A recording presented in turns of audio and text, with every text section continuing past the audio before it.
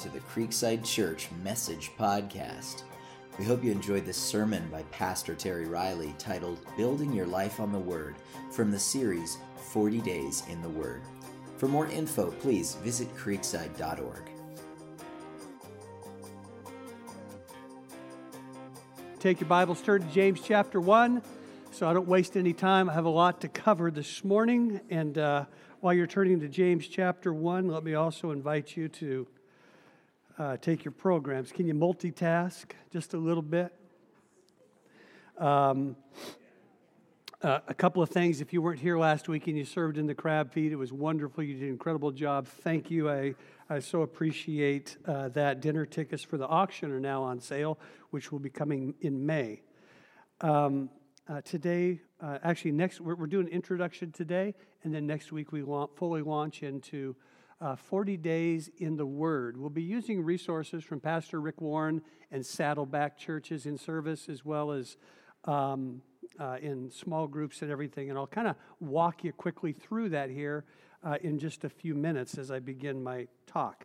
But we have these books that are for sale, and they're $10, and we encourage you to purchase them. Now, here's the deal. If purchasing something like this kind of tweaks you a little bit, we'll give it to you. Or if it's just a difficult time financially, resource-wise in this season of your life, we'll give it to you. But we don't want anyone to not have it because of whatever reason. So those will be available after service. Yes, Chris. Yes. Do we need this for church as well? I mean, if we're not participating in the 40, Yeah. is it really beneficial to bring the church with you? That's the question. You mean to bring the book with you? Do you need to buy a book and bring it with you? Is Yeah. that what's going to be? Well, here's what I would say. Yes, I would still get one. Now, you don't have to bring it to church, but this will be a resource, as I'll say in a minute, that will help you in a lot of different areas. But everything goes together, and if you can't for some reason, if you can't be a part of 40 days, then I'll still give you one or buy it, whatever, because I think it's a good resource, Chris. It'll be helpful. Okay. Any other questions? Might as well take a few here. I kind of like that. Feel like I'm back in the junior high again, I'm not saying that about you guys. I'm just saying I taught junior high, and they always had questions. Oh boy. So no, I'm serious. I feel like Chris is a great friend. I'm not saying gee whiz. Do you know what the law of the hole is? Quit digging. So when you find yourself in a hole, quit digging. Okay. Or in my case, quit talking. So I encourage you to get a book. It's a great resource, and this is going to be a great series. I'm really looking forward to it because, as you know, our scripture for the year is that we would grow in the grace, the favor, and the knowledge, the understanding. And the only way you can grow in knowledge is through reading and through assessing and through working and walking with Jesus Christ. That we would grow in the grace and the knowledge of our Lord and Savior, Jesus Christ. And this is kind of a way to really launch us into that. So I encourage you to be part of that and get the book. We have our Martinez State of the City breakfast this coming Tuesday, where we get the privilege of hosting it. Would you just pray for that? We don't do anything real spiritual in it, except that we open our campus and we pray toward it, that somehow as people come on this campus, they would sense the presence of God. And that's because of people like you that come and serve and help and greet. And then just the ambiance of the way that we serve. And Creekside does that so well. Let's pray. Jesus, more than ever, we need your presence. It's here. We understand that. But Lord, it's another level and step that we would embrace it and walk in it.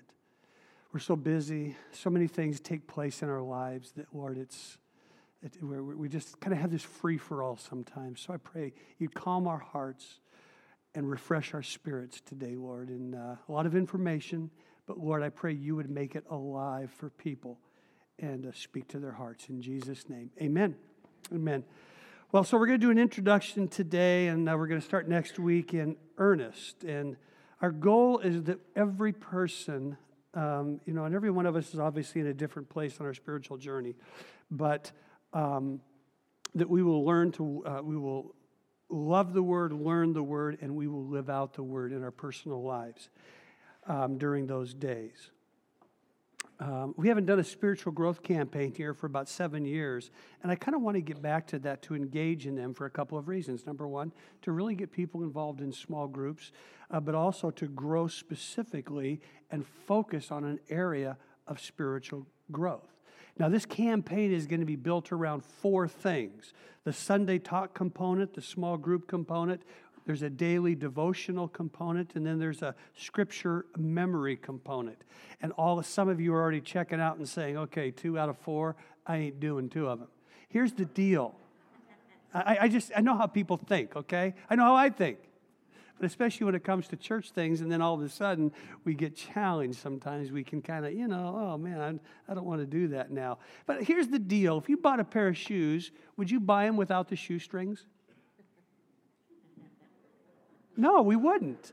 We would want the whole package. We want the box, we want the shoes, we want the shoehorn, we want the shoestrings, we want the tongue in it, we want everything. And here I want to challenge you, and I don't press people a lot here, okay?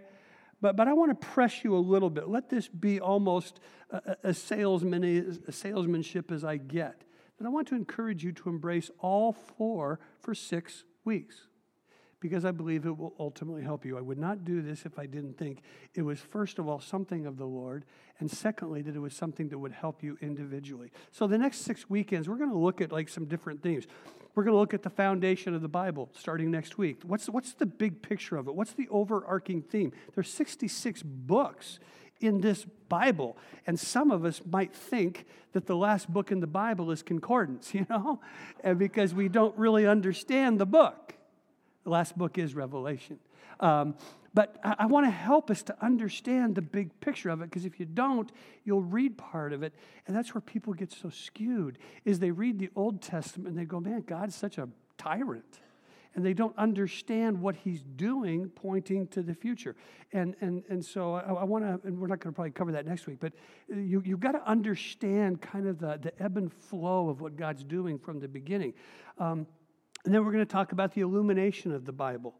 My mind to see what I need to see in the Bible. Have you ever read something in the Scriptures and you've read it 5 or 6 times and it doesn't make any sense? And then all of a sudden one day there is this illumination. It's like the light goes on and you get it. Have you ever had that happen? Well, I want to help you understand why that happens, because that's an important concept. It happens to me quite frequently.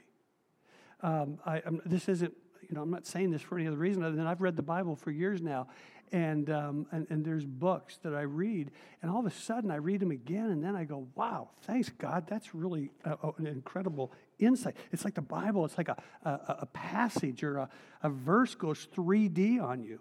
We want to talk about that because that's how God speaks to you a lot of times, and he moves it from simply instruction or education to revelation. Here's the deal. You forget education. You never forget revelation. When God drills deep into your soul, you don't forget that. Then we're going to come the 4th week. We're going to talk about interpretation. How do you know what a verse means? People say, well, that's probably your interpretation, as if everybody can have some kind of an interpretation about the Bible. And you know what? The more I work with people, the more I understand they really do. But there are correct ways to interpret the Bible, and there are incorrect. When you interpret it the right way, you hear from God. When you interpret it the wrong way, you're part of a cult. Whether it's a big cult group or your own little personal cult. And there's a lot of people that have their own personal cults. And then we're going to talk about the integration of the Scriptures. How do I put the Bible into every area of my life, at work, at home, family, life, finances? How do I use it to understand my past, my present, and my future, knowing that God is redemptive and that he uses the things of our past really in our present and to help us build a better future? In the final week, we're going to look at application of the Bible. How to use the Bible to make good decisions, things like overcoming temptation, how to get guidance, how to use the word to go somewhere, how to read it and go, okay, God, you can speak to me on what to do in this situation. How do we read the Bible to be able to offer counsel to somebody and advice to a friend and find comfort for yourself? It's always amazing to me. Sometimes people will come into my office, hey, PT, I want to talk to you about this. You know, somebody said this and they're a Christ follower. And I go, where in the world did they get that, giving you that kind of counsel and wisdom for this situation? Let me just kind of help you here. It's not what I'm going to say, but it's what God says. So it's going to be a great series. Now, the second element is the 40 days of devotionals that you can access. This is going to take about 5 minutes a day where you have a little quiet time or devotional time. And you can write this down, but I'll have it in the program next week. It's 40ditw.com. 40. DITW, 40 days in the Word, if you just want to remember that, small letters, .com.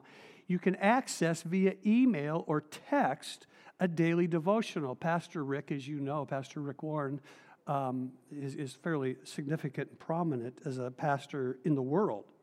So he has access to about 40 top teachers and 40 just key pastors and great teachers. I'm not one of them, but he's accessed to about 40 of them so that each day you're going to hear just a really wonderful pastor that speaks for about 4 to 5 minutes on the Word to encourage you and teach you about the Word. The third element is really an important part.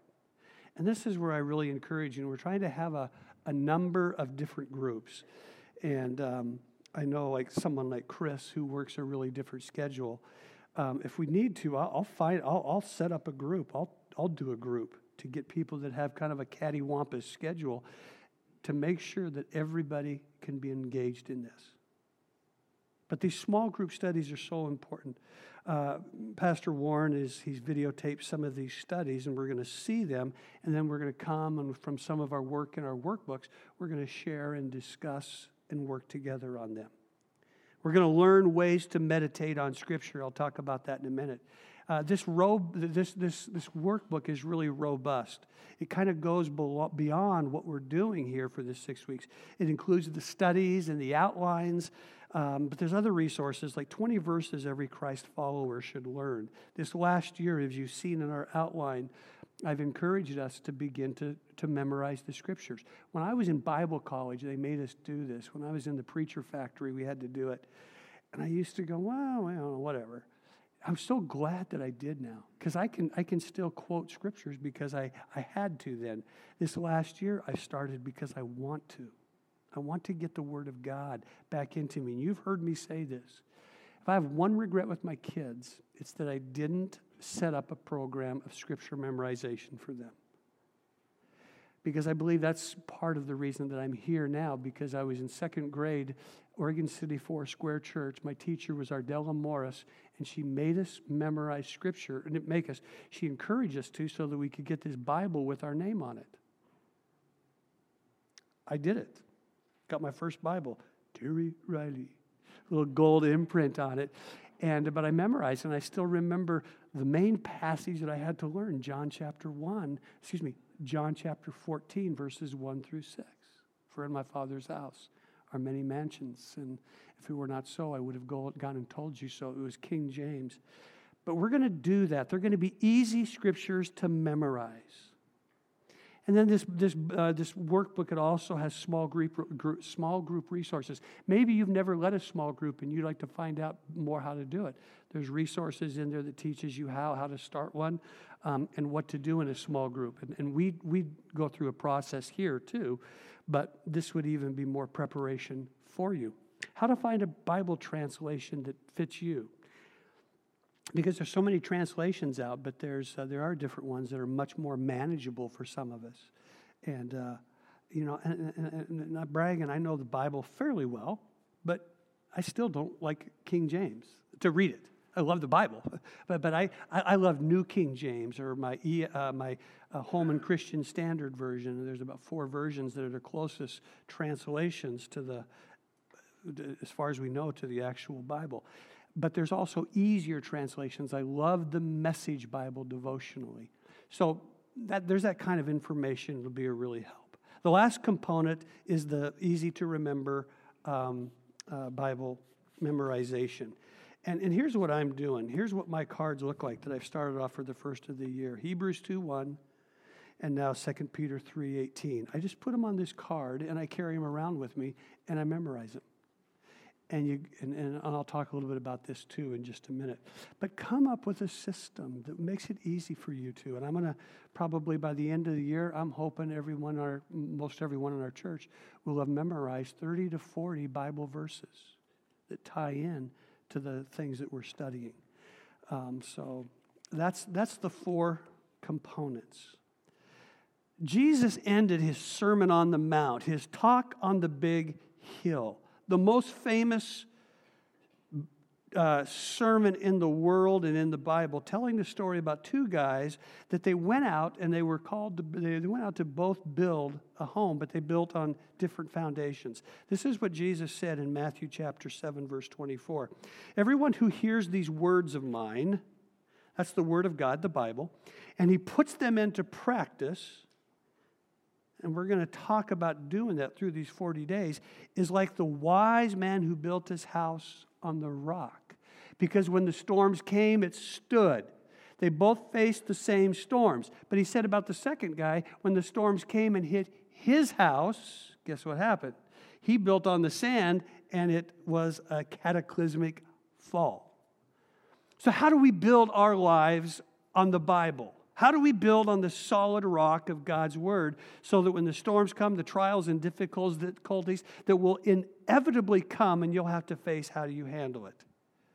I want to talk to you about that today as a starting point from James chapter 1. So if you go toward the back of your Bible, almost to the end, you'll come to the book of James right after Hebrews and right before the 2 Peters. I want you to pick it up in verse 19. It says this, "My dearly beloved brothers, understand this." He's talking to the Christians now who have been dispersed over the years since the resurrection of Jesus Christ. Because remember, persecution came and they began to move out. It was the persecution that began to spread the people out so that the gospel could be spread. So he's talking what they call the dispersia. And he says, everyone must be quick to hear, slow to speak, and slow to anger. How many understand that is a good verse right there? I have that highlighted. For man's anger never accomplishes God's righteousness. Therefore, ridding ourselves of all moral filth and evil excess, humbly receive the implanted word which is able to save you. I'll finish the passage in just a moment. But I want to talk to you as we begin this series about the importance of God's Word and how do you build your life on a solid ground? How do you build your life on a foundation that won't shift and change through everything that's going on? The first thing you'll notice on your notes there is you got to receive the Word with your ears. I receive the Bible, the Scriptures with my ears. I hear God's Word speak to me. Romans 10:17 says, faith comes by hearing by the Word of God. What he's saying is if you want to build your faith, you simply hear the Word of God. When you hear a pastor teach, when you hear somebody on the radio teaching, you're hearing the Word of God and your faith is being built. When you hear the Word of God, if it is correct, really what you're hearing is the voice of Jesus. Because remember, He is the living Word. He's the expression of God, and when He came, that's what we get. Everything Jesus did is an expression of heaven and the Heavenly Father. So note what James says about this in verse 19. Everyone should be quick to listen, slow to speak, underline those, highlight those in your heart, and slow to become angry, for man's anger doesn't bring forth the righteous life of God. Therefore, because of that, get rid of all moral filth and evil that is so prevalent and humbly accept the word that's planted in you. And he says, be quick to listen, and that's what we're saying here. That's using my ears. Accept the word. Receive it. That word there, they accept the word in the original language, in the Greek language. It's dekomai, and it's a hospitality term that just simply means welcome somebody, welcome something in. It's here it's saying welcome the word, be hospitable to God's word. What's that mean? It just means that I'm wide open to his word, and I'm open, and I have this attitude of acceptance for what God wants to speak to me. See, to get the Bible in your life, to really welcome it, that's the only way that it can become implanted in our word. Planted is a key phrase, because the Bible says that, uses a picture, all these metaphors, that this is a seed.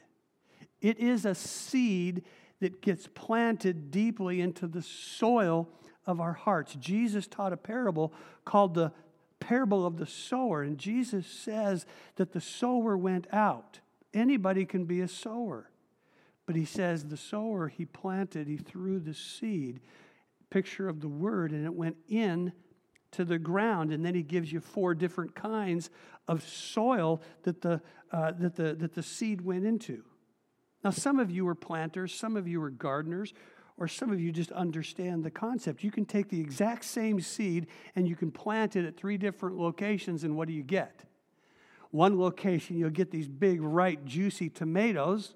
Another one, you'll get these little small ones that look like they're dying on the vine, and then you'll plant it somewhere else, and what will you get? Nothing. Why is that? What's the problem? Is it the sower? No. Is it the seed? No. It's the soil. And that's what James wants to communicate here, that in our lives it has to do with the soil. To hear God, loved ones, we've got to prepare our heart. If you got up late this morning, and let's say you rushed to church, and then all of a sudden, first service, you have plenty of parking spots. But let's just say you come and there wasn't enough parking spots, and you're driving around and you're trying to find a place to park. And as we've had for the last few weeks, it's raining like crazy. And you come in and there's nobody out there to greet you with an umbrella because you're late.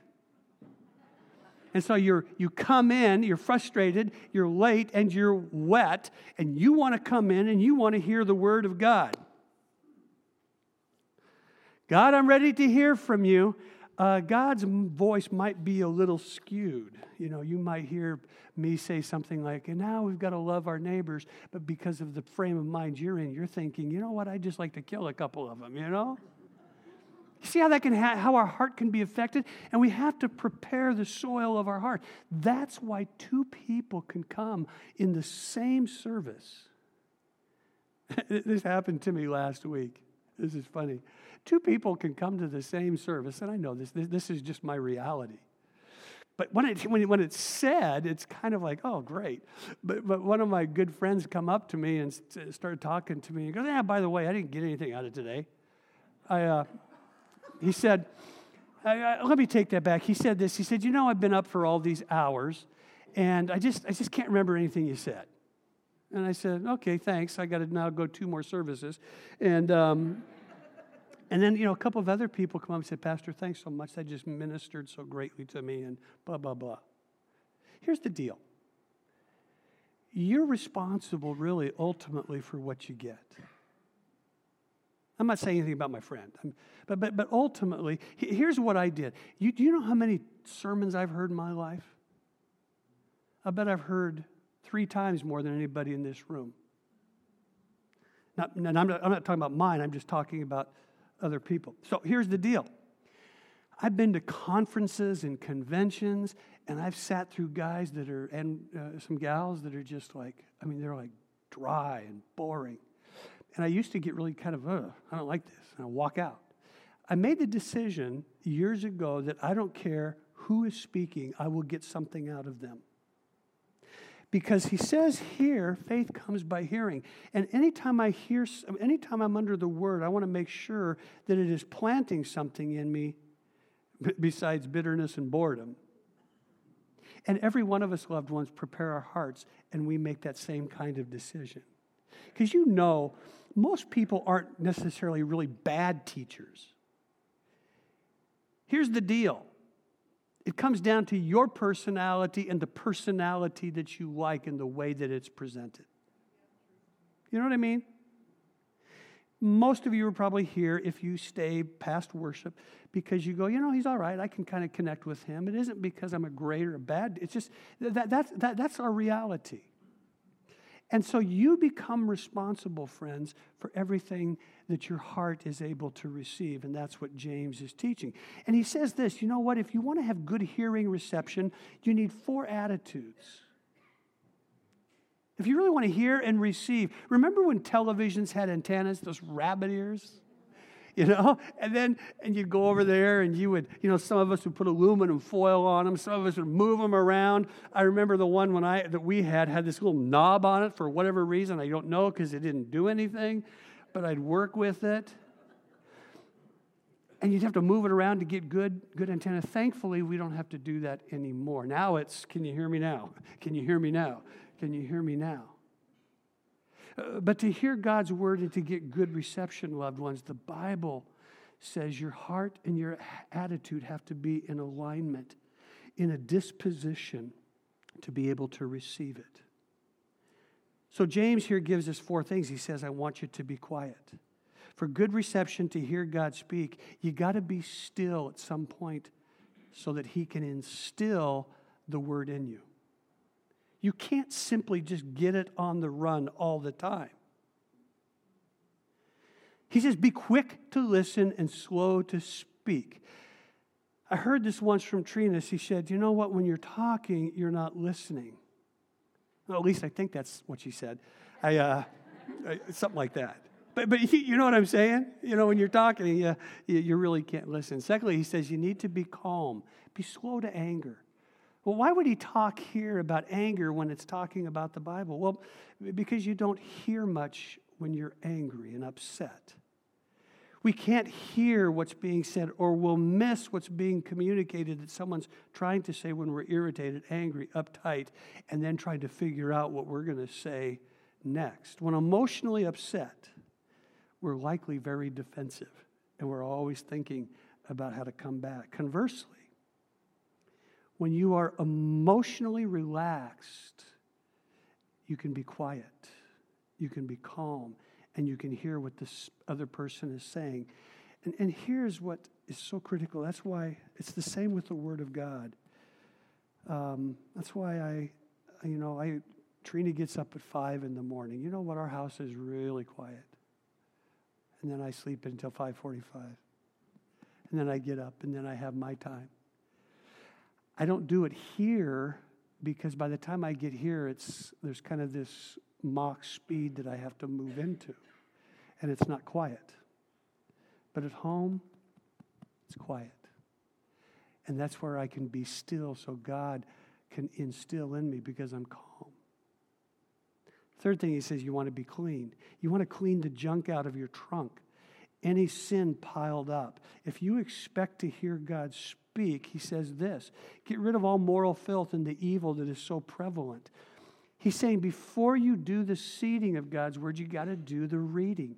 You got to do the weeding. To plant a garden, you don't go out there and start planting something. What do you got to do? You got to dig out the dirt clods. You got to dig out and take out the rocks. You got to take the bad ground, the weeding out. You got to mulch it. You got to prepare it. You got to fertilize it. You got to get it ready. And he says 2 things here to get rid of filth and evil. The word filth in the Greek is riparion, which is the word for, get this, good morning, earwax. You know, that Q-tip stuff. Oh, forget it. We won't go there. It's kind of gross. But he's saying, you know what? There's emotional and spiritual and mental and ethical earwax that begins to build up in our mind, in our senses, and our thinking. And he says it's going to plug the way God sounds. It's going to inhibit the way you can hear God. He says, take care of that.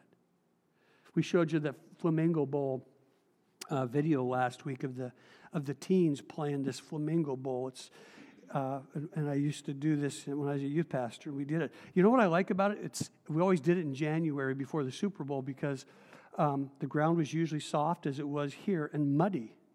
I love playing in the mud. I love sandlot football in the mud. I couldn't play this year. I'm hoping next year I'll be able to because I just want to grub around with the kids in the mud. Here's the deal. When I used to do that, and I would get really muddy, I would go home, and Trina, as soon as she saw me, she would say, take those clothes off before you even think about coming into this house. I don't want you to bring those filthy, dirty, muddy clothes in my house. That's kind of unreasonable, don't you think? I mean, well, what's the... Oh, you don't want me to get on the carpet on your nice floors. You don't want to have to clean up after me. See, God says that to us too, friends. You need to take some of the emotional, spiritual garbage out of your life if you're going to hear from God. Because if your mind, if it's filled with pornography and resentments and bitterness and jealousy and rage, fill in the blank for whatever junk could be in your life, ultimately your hearing is going to get diminished. How do you take out the garbage spiritually? Well, the Bible says it this way, that we confess. 1 John 1:9 says, if we confess our sins, He is faithful and just to forgive our sins. The word confession comes, again, in the original language. It's a word called a homologeo. Now, homo means one or same. Homogenized milk. It's together. It becomes one, but it means the same. The word legeo means to speak. So what John was saying, he says, here's how you take care of the issues in your life. Here's how you take out the garbage. You say the same thing about your sin or your filth or your evil that God says. You don't slant it. You don't skew it. You don't make an excuse for it. You say, when God says, this is wrong, or I don't want you doing this, or I want you to live this way, you go, you're right. I'm wrong. I want to say the same thing about this that you're saying.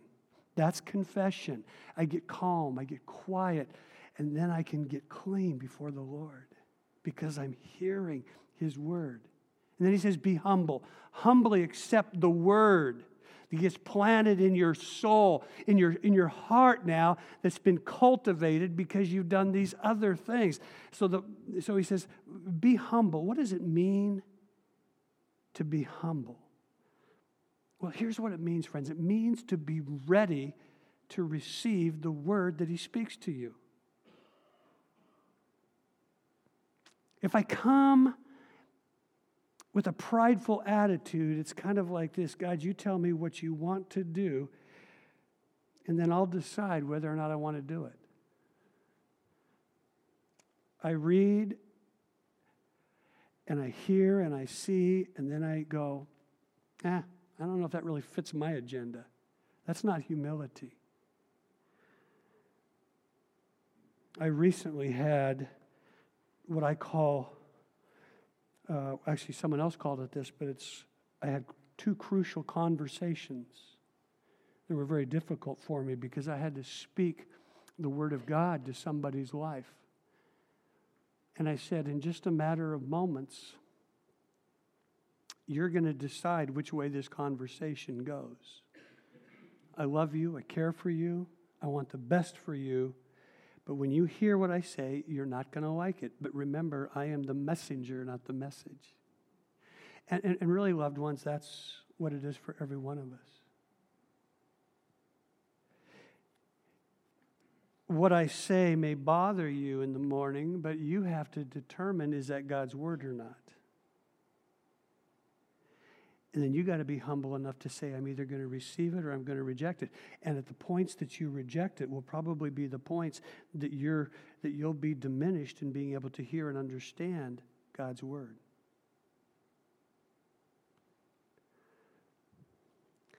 So let's quickly, I got to get through this.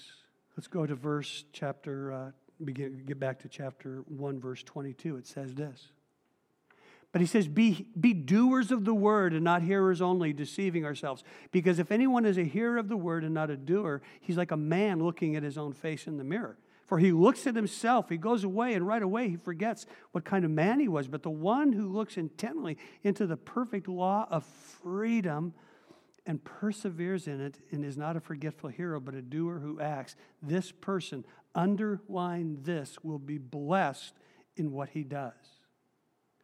That does not say his life will be perfect. That does not even say his life will be easy. It does say he will be blessed. First thing we got to do is read with our eyes. For God's word, I got to receive it with my ears. I got to hear it, and then I got to read it with my eyes. It's tough to grow, loved ones, if you're not reading the scriptures and hearing for yourself. Remember I said last week, I think it was, that by the time you leave here by Tuesday morning, you're going to remember maybe 5% of what I said, and that's probably only if you took notes. God's blessing comes as you read it and gain for yourself. And the Bible says if you do these 5 things, you're going to be blessed. He said here, listen. He said earlier, listen, but here he says, don't merely listen, but that the man who looks intently. That's one of the ways that we get blessed, and that's by reading the Bible. He continues to say that continue to do this. We don't only read it, but then we review it. And then he says, not forgetting what is heard. That's remembering the Bible. And then he says, but doing it, that's responding to the Bible. And then he says, guess what? Here's what the response will be, is that he'll be blessed in all that he does. And I've seen this to be really true in people's lives over the years. So first, the person who looks intently, what does that mean? He's talking about reading the Bible and reflecting on it. Think about it. Ponder over it. Receive it in your life. Look intently. It says that the person who does this, it's like they're looking in a mirror. And the Bible becomes a mirror to them. And I talked about this a couple of weeks ago, but everyone, well, most of you got up this morning and you looked in the mirror. And you made a decision if you went, no need here to do anything. Some of us, we paused, and I thought about this morning. I thought about coming with bedhead and, not shaving and not doing anything, but it might be too shocking. But we got up in this morning to assess the damage from last night and sleeping and all of that, and we evaluated what needed to be changed before we walked out of the door. And by the way, you all look really pretty good. We had to decide, are we going to run a brush through our hair, a comb through our hair, or maybe just throw a cap on and say, you know what, that's good enough, after we looked in this mirror. Sometimes people ask me things like this because they went to a church that doesn't believe in makeup. And they'll say, Pastor, I just got to know, is sin a makeup? I said, no, it's a gift from God. Some people need makeup. It's kind of like some people need oil of old age. We want to take care of ourselves. Sidebar, did you know that the first Queen Elizabeth during the Shakespearean time, as she started looking into the mirror and noticed that she got older and her beauty began to fade, she would have all of the mirrors in Buckingham Palace removed because she didn't want to see her fading beauty. That's sad. But here's the deal. See, God's word does the same for us. When we get older, we can become more beautiful because of our character being changed and our image being changed into the likeness of Jesus. Now, there's 2 ways to look in a mirror. You can glance in a mirror or you can gaze in a mirror. If you glance in a mirror, remember the show Happy Days? How many want to date themselves and go, yeah, I remember that. Remember the Fonz? He'd walk by a mirror. Hey! Kind of like some of you did this morning. There's no need. I don't need a comb. I don't need anything. He'd glance at it and just go, perfect.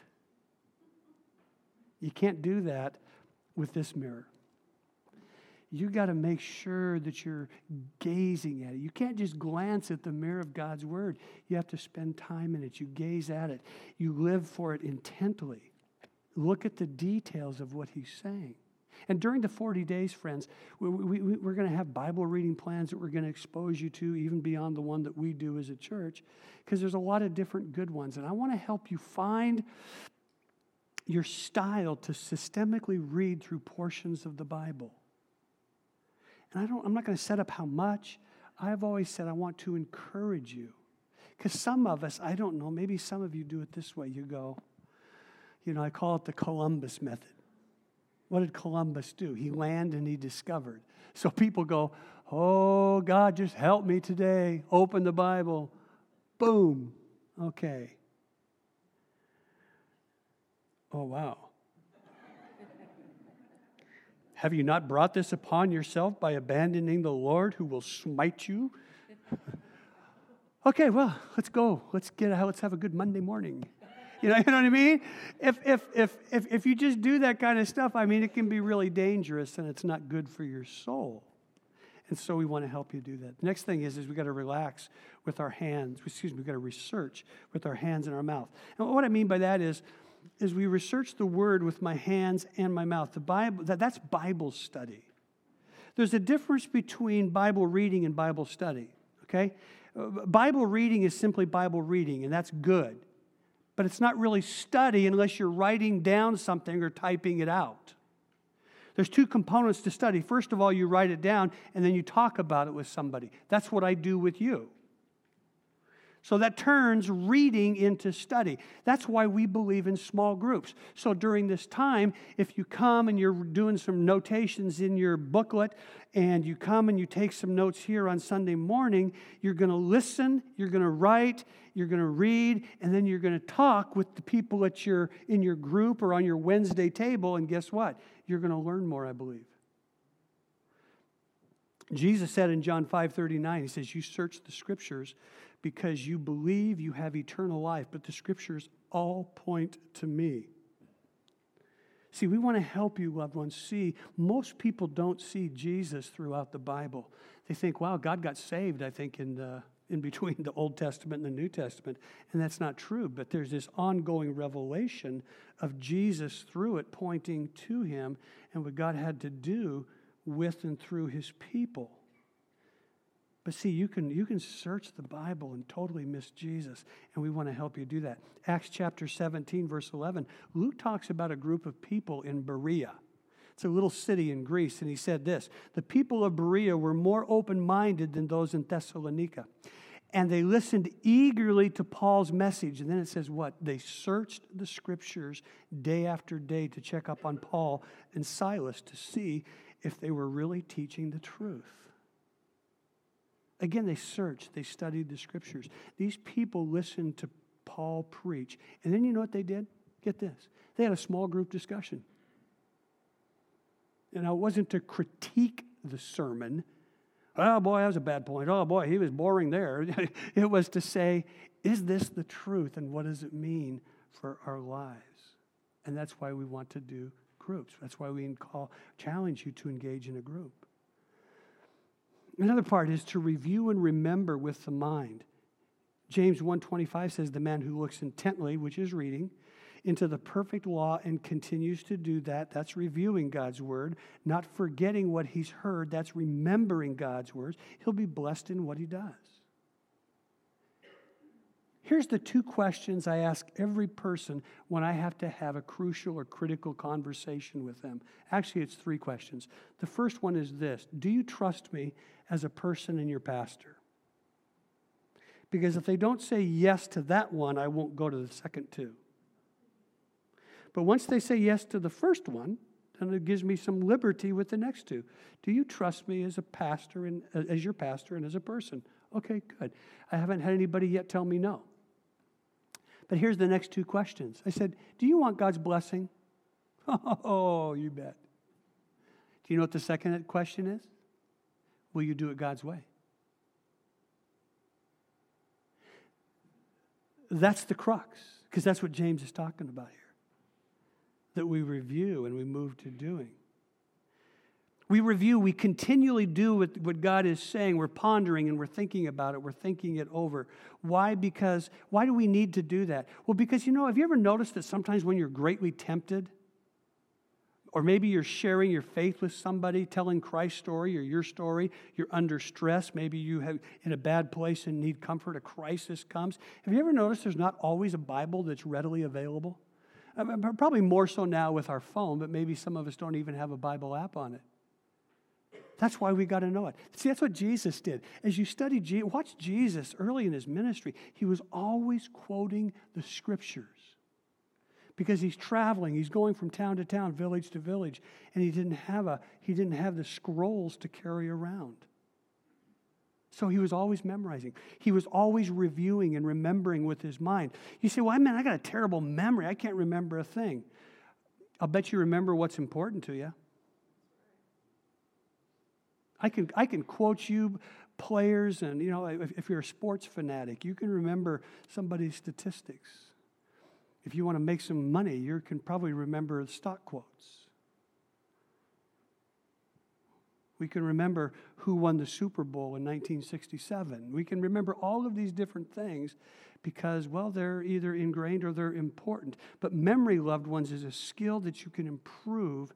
And we're going to look at simple ways to do that because your mind is literally a muscle. Why do you think that there's so much information out there now?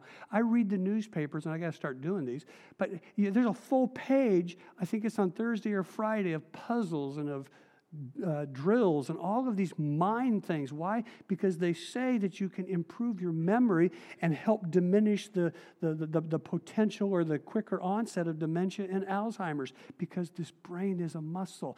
And I will guarantee you, if you use the word, it will help you and memorize it. So we're going to have some simple scriptures to start with, and we're going to memorize them.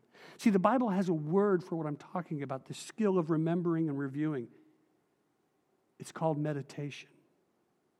And it's simply remembering and reviewing. People get a little bit nervous, a lot of Christians. Oh, meditation. Oh, we're going New Age. No. I'm not going to have you go in the lotus position and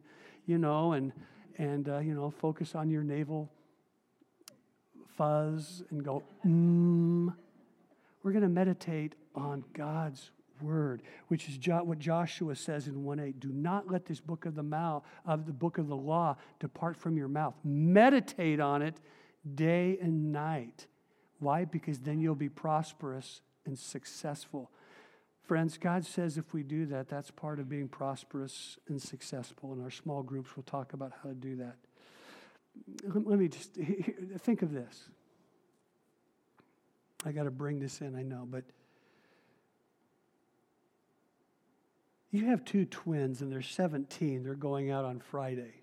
Two twin boys. And you say, be home by midnight. That's your expectation as a parent. One of them rolls in at 11:50, walks in and knocks on your bedroom door and says, hey, Mom, Dad, I'm home. And you go, wow, son, good to see you. Hope you had a good time. Have a great night's sleep. The other one. We all know about the other one sometimes, don't we? He rolls in at 2:30.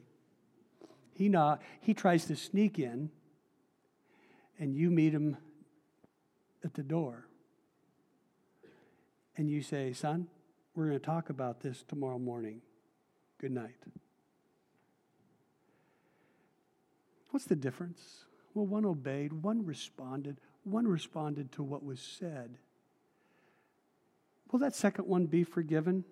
Absolutely. Will he still have parents that love him and give grace to him? Sure thing, but there will be consequences of not responding to what the parents said and what he heard. See, is it because parents are mean and restrictive? Not at all. It's determined. See, he's determining now what the parents could and would do for him. And sometimes we get this wrong. We think that the grace of God is just something. The grace of God is simply God's favor upon you. It isn't do what you want and God's happy with it. God wants you to hear his word because he wants you to be successful and he wants you to be prosperous. And I always think about this. How can I communicate this so that we hear grace correctly, but we also hear truth correctly? Because, see, our responses and choices involve future opportunities or diminished opportunities. We all know that. That's in the Bible. That's a life truth. Here's what I come up with this morning. You don't earn Christ's love and favor, but you do earn responsibility and blessing. And that's what happens in our homes, with our kids, with God. That's why responding becomes so important. And we do that with our actions. That's the last thing. Just very quickly, James 1:22 says, don't merely listen to the word and so deceive yourselves. Do what it says. Turn it into actions. Don't deceive yourself. What does it mean to deceive yourself? See, I can tell you all of this stuff, friends, and I've done it for years with people, and I see people fall off the wagon. I see people careen off the spiritual roadside. You know why? It's because of this right here. I can talk to you how to build a balanced budget. I can tell you based on scriptures. I can tell you how to be a better husband. I can tell you how to be a better wife. But if you don't move on it, you only deceive yourself. You only believe the parts of the Bible, hear me, that you do. That's why he says be a doer of the word. Jesus ended his sermon, I talked about at the beginning, with the most famous sermon, the two men that went to build their house. He said, everyone who hears these words of mine puts them into practice. Note that there. Puts them into practice. Translation, they do what he says. They apply the word. They respond to it. Because he's like a wise man who built his house on the rock. The rain came down, the streams rose, and the winds blew and beat against the house. Yet it did not fall because it had its foundation on the rock. Because he hears these words, because he didn't hear these words of mine. Here's the deal. One guy built on the rock, one guy built on the sand. All of a sudden, these major rogue winds come, a tsunami of a storm comes. Both of their homes face the flood, the trials, and the storms. One stands, one collapses. Hear me. Every one of us here will face storm or storms at some point in our life. Emotional, health, financial, children, whatever it is. If you want to make it, the key will be that you are building on the rock of God's word and you're obeying it. We can search over the world for wisdom and knowledge and secrets of success, but we really don't need to go any further than our bedstand, or for some of us, our phone, and to see the Bible, which is the greatest wisdom that has stood the test of time. It points to one thing: Jesus, the lover of your soul, who gave his life for you to show you how to live in freedom. Colossians says this in chapter 2, verse 3. In him are hidden all the wisdom, all the treasures of wisdom and knowledge. He's the living word. And so when we come, friends, in this next 6 weeks, today, it's not simply about King James. It's about King Jesus in your life.